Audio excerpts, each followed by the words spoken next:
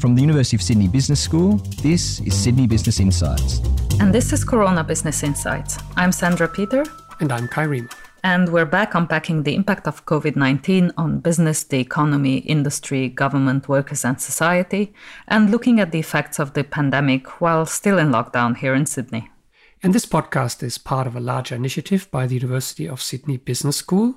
And you can still find our COVID Business Impact Dashboard online at sbi.sydney.edu/coronavirus. And we're back taking a look at where the COVID-19 pandemic has left us on a range of topics. And today we're having another look at productivity. And this is part 2 of a series looking at changes in our work practices and the future of hybrid work. And in the next episodes, we will look at well-being and relationships and culture as we look at shifting work practices, distributed and also hybrid work. Before we get stuck into productivity, it might be worth saying a few words about how we thought about productivity right before COVID-19. Because obviously things like working from home, flexible or remote work were a thing before COVID-19, and we did actually have some good research on those practices before we went into the pandemic. And broadly, all those studies suggested that working from home improved productivity. So there were a range of studies that suggested that those who are working from home improved their productivity by about 13%, and companies who would allow working from home could improve by as much as 22%, which is a day a week in extra productivity. That amounts to a massive gain. So productivity was supposed to be improved by quite a bit by working from home. But of course, we need to take those surveys with a bit of a grain of salt, because the people who work from home are largely those who elect to work from home because they can be more productive and their work lends itself to working from home for productivity gains. But research did show even back then that only about half the tasks that we do in the office could effectively be done from home. And we have to take into account here that there's many occupations and many types of work that cannot be done effectively from a home environment.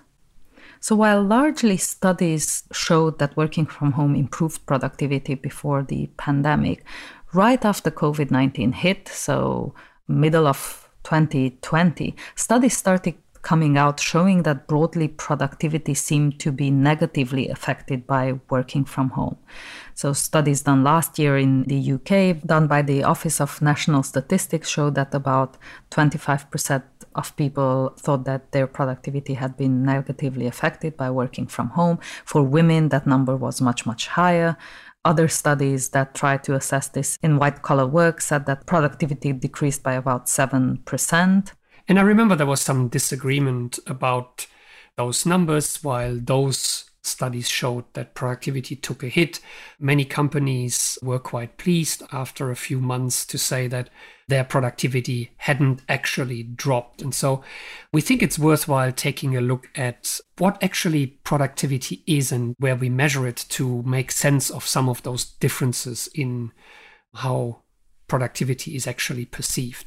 So it's worth pointing out here that when organizations normally discuss productivity, they are talking about economic contribution, about the overall output that a worker has in exchange for a salary that it draws from that company. But that is different when we look at the individual worker, because for the individual worker, it's about how much output do I create with the time that I invest into the work. So how much in terms of my workload do I get done in a set amount of hours?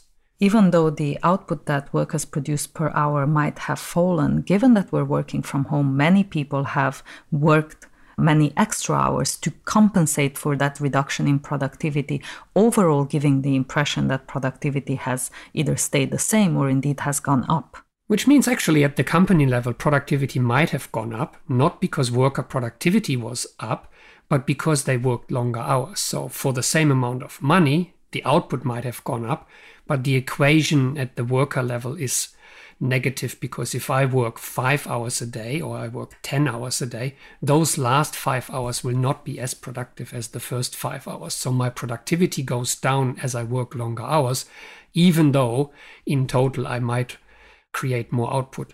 But that comes at a price, the price of work-life balance and well-being, for example.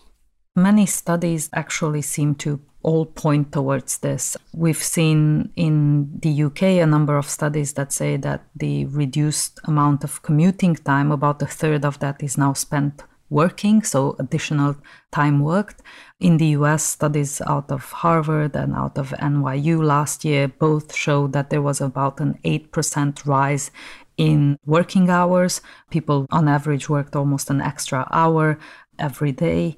And there was actually studies that showed that the situation in some sectors might have been even worse, as high as 30% longer hours, at least at the beginning of the pandemic, as people had to figure out how to go about their work and how to get organized in what for many was a completely novel situation. So what then are the problems that lead to this loss in productivity when people have to work from home? Well, mathematically, to begin with, one is longer hours, right? As we increase the input, output on longer hours drops. So that is one factor as we get less and less productive, as we work longer and longer hours, as we struggle to separate work from home life, especially those who live alone have no incentive to actually stop work and sit down and do something else, as you are in lockdown anyway.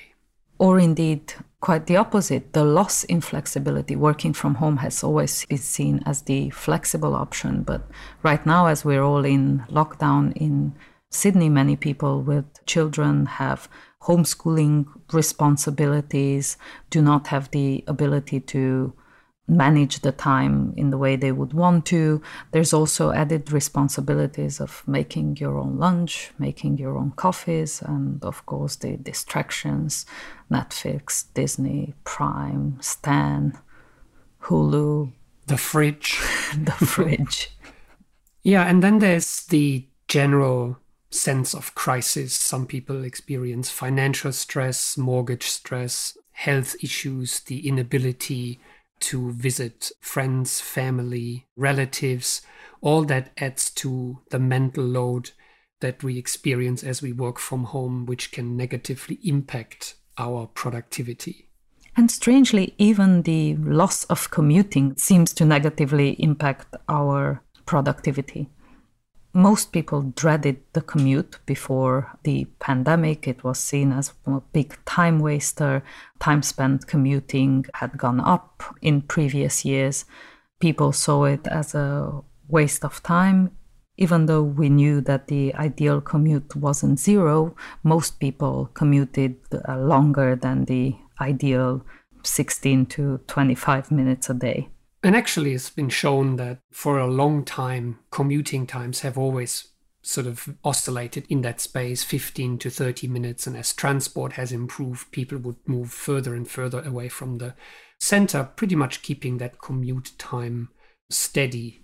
But people, instead of being liberated from having to commute on densely packed trains or subways or buses or in never-ending traffic, it seems that after all, the commute had some positive utility. And that is to separate the realm of work from the private life, to be literally a barrier, a transition from one context into the other, putting ourselves into a different mindset, assuming a different role, winding down from difficult work conversations or on the way to work, making plans in our head for how we're going to structure and go about our work, which incidentally would make us more productive during the day. And that now has gone as we just transition from the breakfast table to the couch to the work. More than anything, it signified that clear demarcation between the place where we live and the place where we work. And that's gone altogether.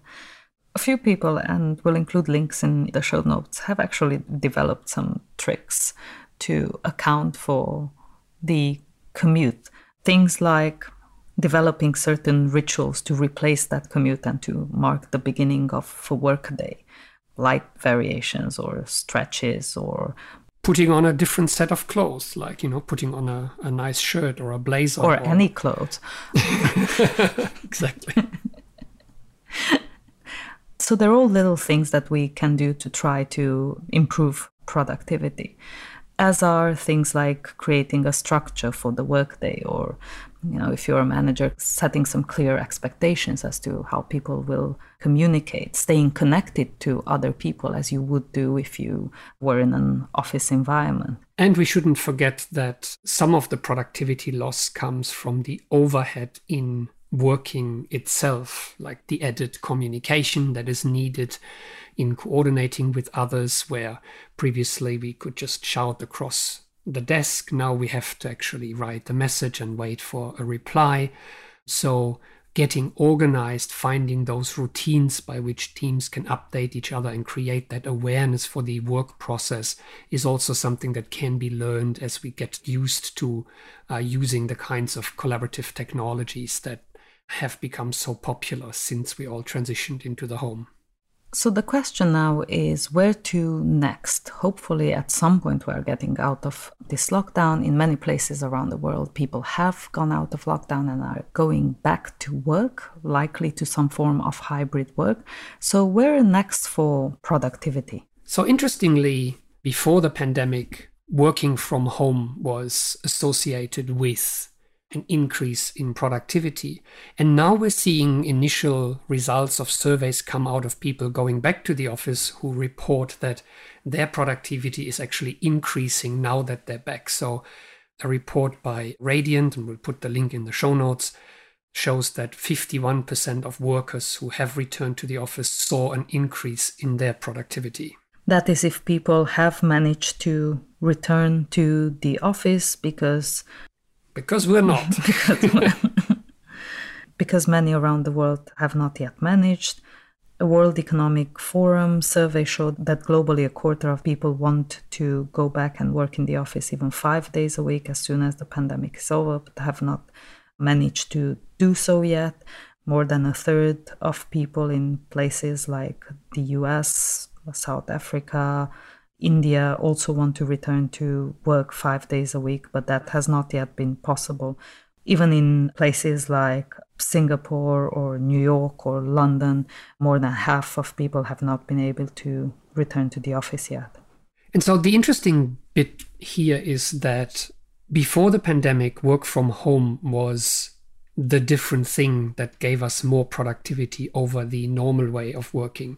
Now that we're all coming back from working from home fully, the office is giving us more productivity over doing everything from home, which logically points to the fact that there might be a place for both locations in our work process, and that what we really need to think about is what is the best mix of working from home and working in the office for increased productivity. Well, the pandemic kind of normalized remote working. We need to rethink what we define as work and where work takes place, because we're still talking about returning to the office as if that is the normal and this is outside of the norm, even though the pandemic has normalized remote work as a way to work. And also, you point to another interesting fact that work is not just the kind of tasks that I measure, how many items do I shuffle away from my inbox or my in tray, but that work is actually more holistic, is a social endeavor that is more than just the task work. But finding the right mix for hybrid work, a combination of remote work and work in a central office, is not just a matter of productivity. It's also, as you've said, a matter of connecting, of socializing, of building an organizational culture, building relationships, as it is a matter of well-being. All topics that we'll look at in the next 2 episodes, exploring changes in our work practices and the future of hybrid work. So we will leave it here. We'll pick it up next time. But that's all we had time for today. Thanks for listening. Thanks for listening. From the University of Sydney Business School, this was Corona Business Insights, the podcast that explores the future of business in the wake of the global pandemic. Connect with us on LinkedIn, Twitter, WeChat, and Flipboard, and subscribe, like, or leave us a rating wherever you get your podcasts.